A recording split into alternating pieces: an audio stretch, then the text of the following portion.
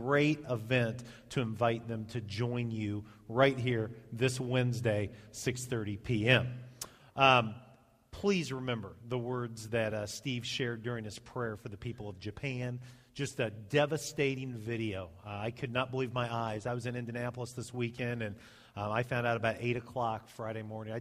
I couldn't believe what I was watching happen. And so many lives lost, so many lives impacted. Please keep those individuals in your prayer. Next week is Youth Sunday at FCC. I won't be preaching, and many of you are going, all right. And Adam Brucker will be preaching, and our youth are going to be involved in the services. It's going to be a great time. Austin Gone's going to be leading worship. It is going to be a blessing, so please come out and support Adam and our young people. And then one final announcement that is not on my slides, but today's a very special day for my wife. It is her birthday. She's kind of looking at me like, why are you saying that? But happy birthday to my wife, who I love very much, who's a wonderful wife and mother. She wouldn't want me to tell you how old she is, but I will tell you that we celebrated her 40th birthday 2 years ago. So, but I won't tell you how old she is, so I'll let you know that. But happy birthday, Marla. B90x continues, and we've been through the Old Testament. 39 books of the Old Testament are in the book. For those of you that are reading with us, today is day 70, believe it or not. Friday, we finished the Old Testament, started into the New Testament, and the last 3 days we've been looking at the Gospel of Matthew. This next week, week 11, is going to be all about Matthew, Mark, Luke, and John. And if you have not been reading up to this point, I want to just challenge you to join us for the final 18, 19 days of our reading together and pick it up with the New Testament. Just dive in, read, for about 40, 45 minutes each day. You will be blessed as you read through the New Testament. And, of course, next week, Adam is preaching. The sermons are up online. Please check out the blog. Mike Breaux is one of my favorite preachers, period. I first heard him when I think I was in junior high, and he's always kind of been someone that I look up to as a preacher in many ways. And he tells an illustration that just grabbed me this week as I was preparing for this message. He tells the story of going to a restaurant. He calls it a pseudo steakhouse kind of place where you pay at the front and then you go and you get your salad and they bring you a plate, and it's supposed to be steak that they bring to your table. And he says he was there with his family, and a young teenage girl was working in the restaurant, and one of the things that they have to do at the salad bar is keep refilling the salad dressing, and she had a 5-gallon bucket of Thousand Island dressing. And as she was walking, she caught her heel and she launched this 5-gallon bucket of Thousand Island dressing, and it landed right on a guy in a suit.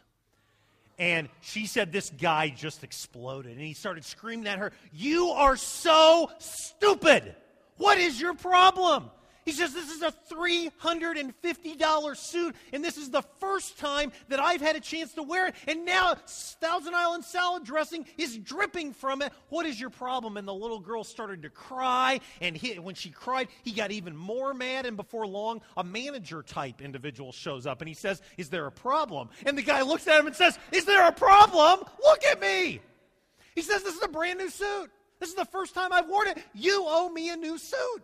And the manager says, "Well, you know what, we'd be glad to get it cleaned for you. I've got a change of clothes in the back." And he says, "I don't want a clean suit. I want a new suit. Someone is going to pay $350 and buy me a new suit." And Mike says that before long, the manager and the guy in the salad dressing, head off to the office. And he said that he just assumes the check was written out and justice was done. Now, the interesting part of this story is that it happened about 1 o'clock on a Sunday afternoon. Why in the world would anyone be wearing a suit at 1 o'clock on a Sunday afternoon? I don't know. Maybe he just came from hearing a great sermon on loving your neighbor as yourself.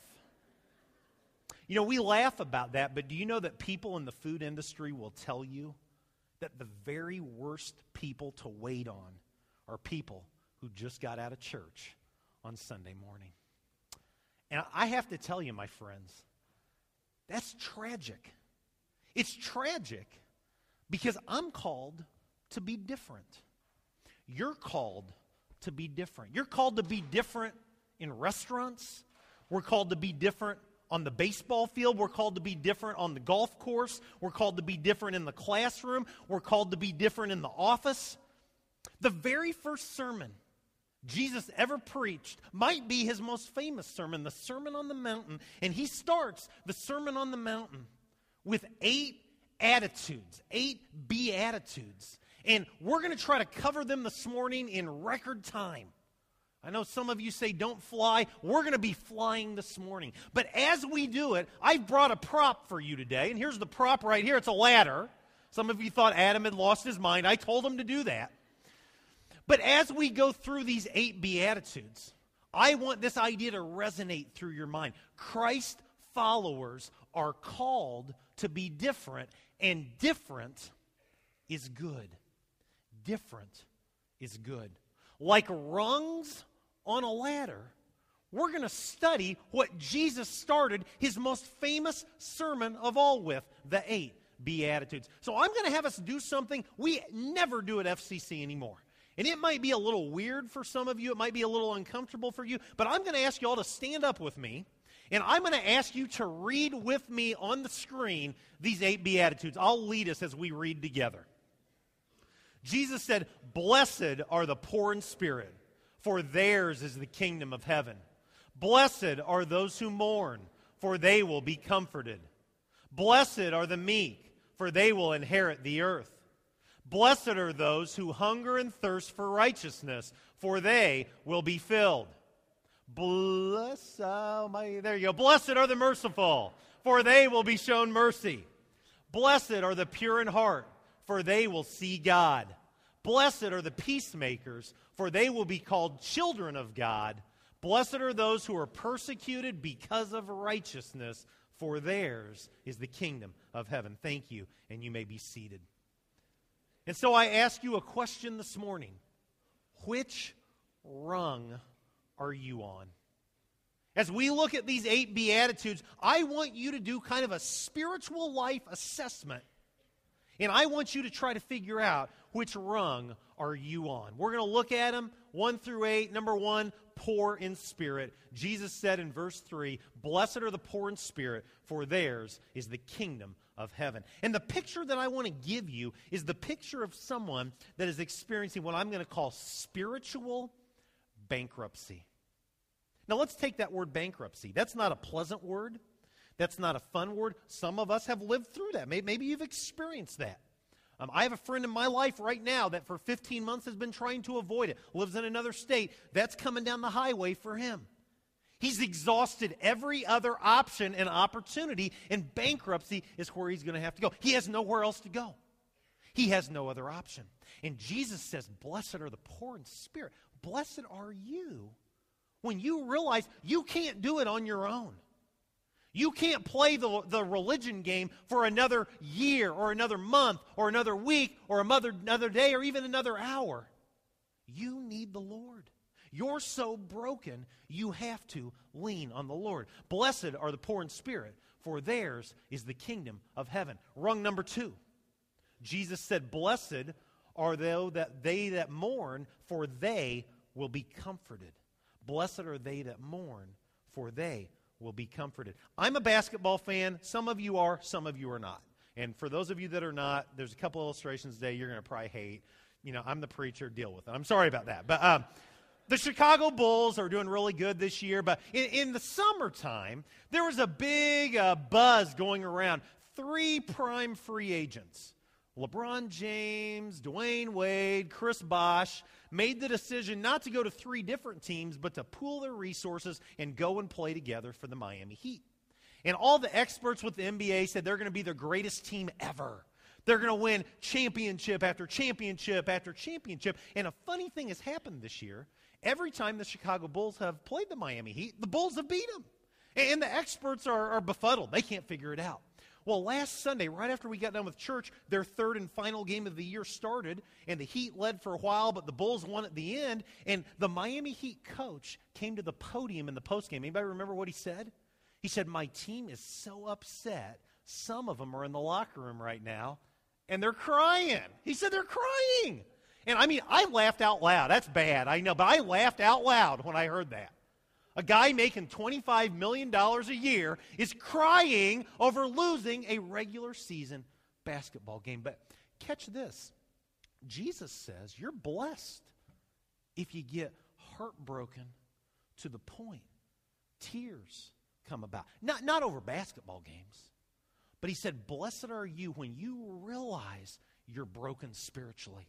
When you realize you're spiritually bankrupt. Blessed are you, and guess what? Jesus says, you will be comforted. The picture that I want you to see this morning is this. I'm so sorry for falling short of the mark. I'm so sorry for the mistakes that I have made. I'm going to guess this morning that there are many people who are sitting listening to this sermon today, and Jesus is the Lord of your life. You made a decision to be a Christ follower, and you have never experienced a time when you were so broken over your sin that it led you to weep. It led you to mourn. It led you to say, I can't believe what a knucklehead I am. I can't believe the mistakes I continue to make. And yet Jesus said, you're blessed if you mourn, and you will be comforted. Number 3, the meek. And with this, I guess I need to kind of define what that means. Jesus said, blessed are the meek, they'll inherit the whole earth. Who do we think of when we think of somebody that's meek? The person that comes to my mind is Barney Fife. I think of Barney Fife, kind of a goober, kind of a goofball, Mr. One Bullet. I mean, just you look at him and you just think of that's somebody that's meek. But that's not what the first century meaning of this word meant at all. Not even close. In the first century world, this word meek was used to describe people that would train a wild horse. They would bridle an out-of-control horse. A powerful, strong horse was reined in. And people were then able to ride them. And they were then able to be used in a positive and productive way. And I think what Jesus is trying to say here is focused strength and power. Under control instead of out of control. Where are you on rung number 3? When that word meek comes around, how well does that describe you? I was in Indy this weekend for the Big Ten tournament, and I was able to have a great seat. I was able to sit right behind one of the team's benches for every game that I went to. And one of the things that I did when I wasn't watching Illinois lose is that I would watch the coach that was right in front of me, and I kind of watched the coach more than I watched the game a lot of the time. And I'll tell you, there's some coaches that are just very calm, cool, and collected. And then there's some that, man, they were just spazzes. They were just wild men. I don't want to name them by name, but Indiana's coach was just out of control. Tom Crean, oh, whoops, I did it. He was all over the place. Imagine Ernie Harvey as a basketball coach. And then, he's there, and he's here, and he's up, and I was sweating when the game was over from just sitting and watching him. I couldn't believe it. And I thought, man, that's a wild man right there. Spiritually, how would you describe yourself? Under control or out of control? Do you see the kingdom and the church and our church through kingdom lenses, under control? Or does every little thing fire you up? When something new comes around, you think thoughts like, we've never done that before. I'm not sure that's a good thing. Where are you at? Do you have a focused strength and power, or do you find yourself out of control? Rung number 4, Jesus said, blessed are those who hunger and thirst for righteousness, for they will be filled. And the picture here is hungry and thirsty for the Lord. Hungry and thirsty for the Lord. Last summer, I did something that was not very wise. And I guess I'm kind of confessing this to you today, but it was one of the days where the temperature got up into the mid to high 90s, and it was the middle part of the day, the hottest part of the day, and I wanted to get a bike ride in. I told my wife I was going to do it, and she's like, yeah, that's just a stupid thing. Don't do it. And I did it anyway, and I thought I had everything. I had my helmet, my gloves, and, the mace spray for the dogs that chase you. I've only been able to use that a couple times, but I'm ready to go, and I get about 9 miles out.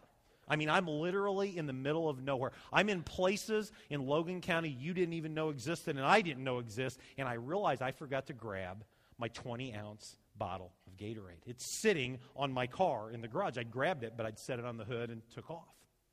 And I'll tell you, at that point, I was dying, absolutely dying. So I turn around about the 9.5-mile mark and start heading for home, but I've got another 9.5 miles. And I'm way too much of a man to call my wife and say, come pick me up or bring me the Gatorade. And I'll tell you, a couple times I had to stop and sit in the shade for a couple moments because I really thought I was going to pass out. When I was able to finally get to my house and I went into the refrigerator and got a cold bottle of Gatorade, I chugged that Gatorade, I bet, in 30 seconds.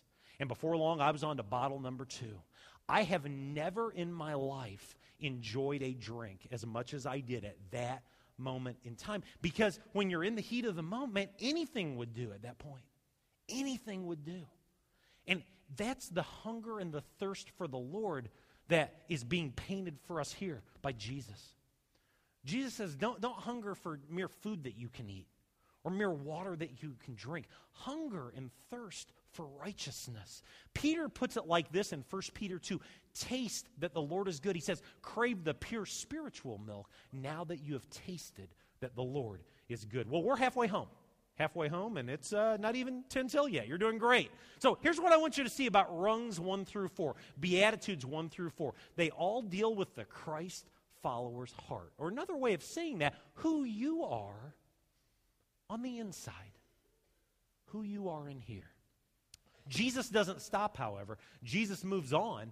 And what I want you to see with rungs 5 through 8, I went too fast there, is that they deal with who you are on the outside, your actions as a Christ follower. Well, rung number 5 says, blessed are the merciful, for they will be shown mercy. Blessed are the merciful, for they will be shown mercy. That word mercy is thrown around a lot. If you go to court and someone's facing the judge, there's a very good chance that they might say, I plead for mercy. I know I've done things, especially if they're pleading guilty, I know I've done things I should not have done, but I stand before you and I plead for mercy. What's that have to do with you and with me and our actions and our behaviors? I believe the picture I want to give you is loving the unlovely. Loving the unlovely. I love Little Galilee Camp, and many of you love Little Galilee Camp with me. In the mid-1990s, from 94 to 97, I led a week of tween camp. They don't even have that anymore, but that was a camp specifically for students going into 9th grade. And it was a fun age, and Marla and I led it together. We started before we had Jordan. It was just a great time. But one of the things about tween camp that had been a tradition that I agreed to carry on that I don't really know a nice way to say it. I hated it with a white-hot passion, was the Thursday evening all-camp talent show, okay? And the reason that I think I didn't like it is because there was rarely very little talent that would arrive at 8 o'clock on Thursday evening. And some of you who have been a part of a camp like that know what I'm talking about, but it's people that mean well, and they want to use their talent for the Lord, even though they're not really fully developed at that point. It's just kind of 2 hours of torture in many ways. And I finally drew a line in the sand one year. We're not doing it anymore. We're not going to listen to a bunch of special music that's not very special. And my faculty became very frustrated with me. And one faculty member in particular, someone that had the gift of knowing everything, shared with me, you got to do it. You've got to do it. And started rattling off soon-to-be high school students that were planning on doing something that night. And after a while, I reluctantly gave in, and my sarcasm and cynicism and skepticism and frustration reached a peak when a young lady got up and put Michael W. Smith's tape, Friends Are Friends Forever, into the boombox and attempted to sing that song. Now, that's a song that I had heard about 100 too many times already in my lifetime up to that point. And I just had a bad attitude. I sat on the back row thinking, I can't wait to go fishing tomorrow night when camp is over. And it was bad. She forgot the words. She wasn't on tune. But a really cool thing happened about 2/3 of the way through the song.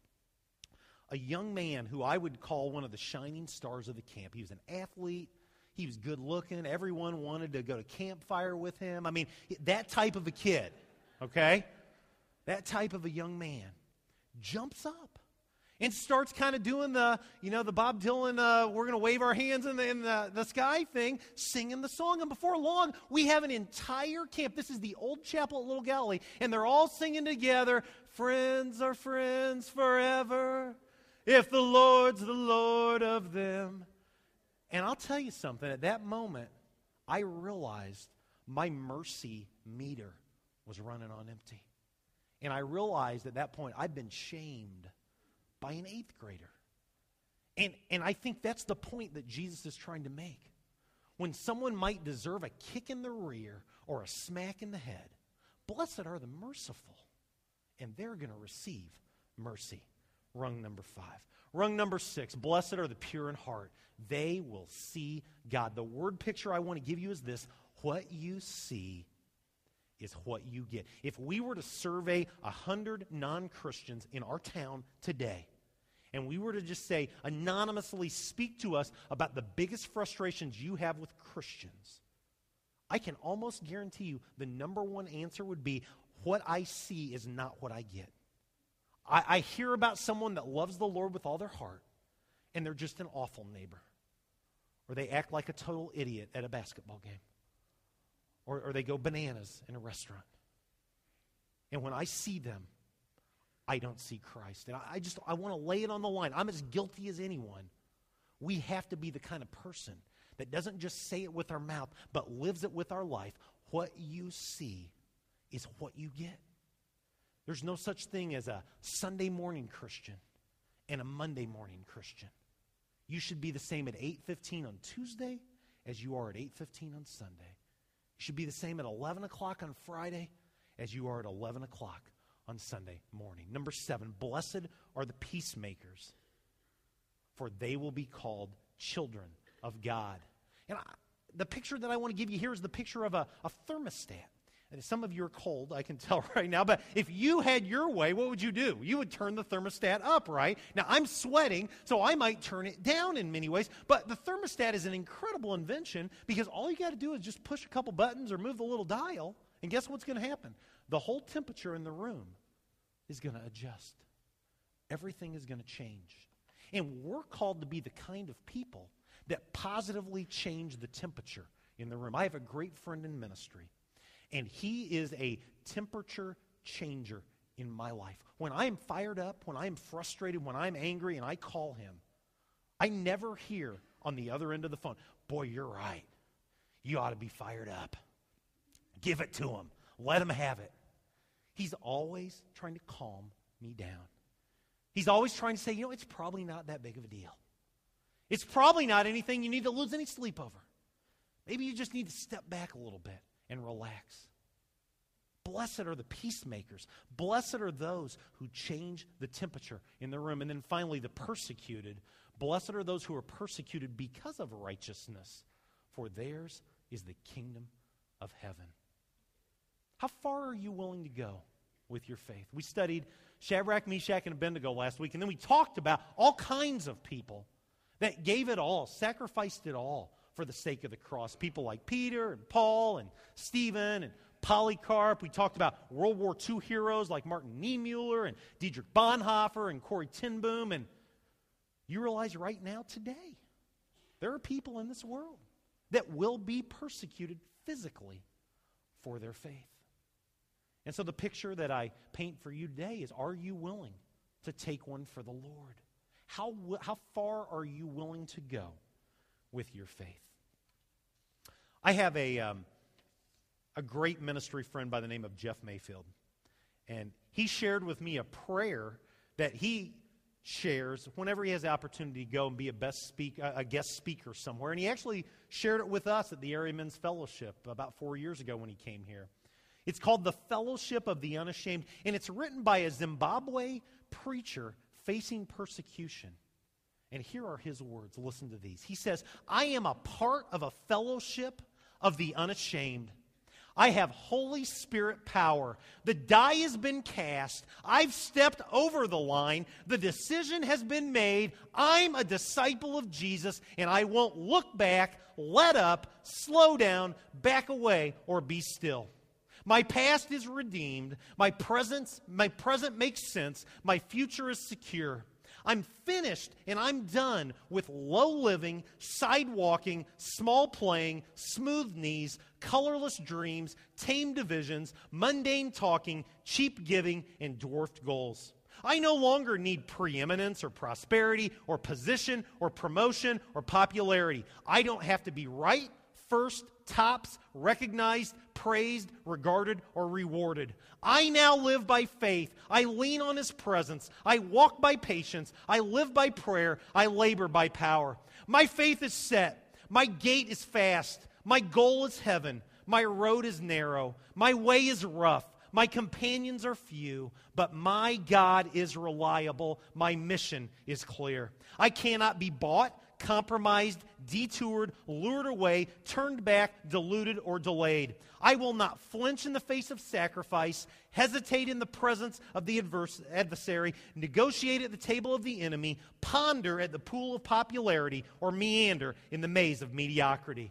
I won't give up, shut up, or let up until I've stayed up, stored up, prayed up, paid up, and preached up for the cause of Christ. I'm a disciple of Jesus. I must go till He comes. I must give till I drop. I must preach till all know, and I must work till He stops me. And when He comes for His own, He will have no problem recognizing me, because my banner will be clear.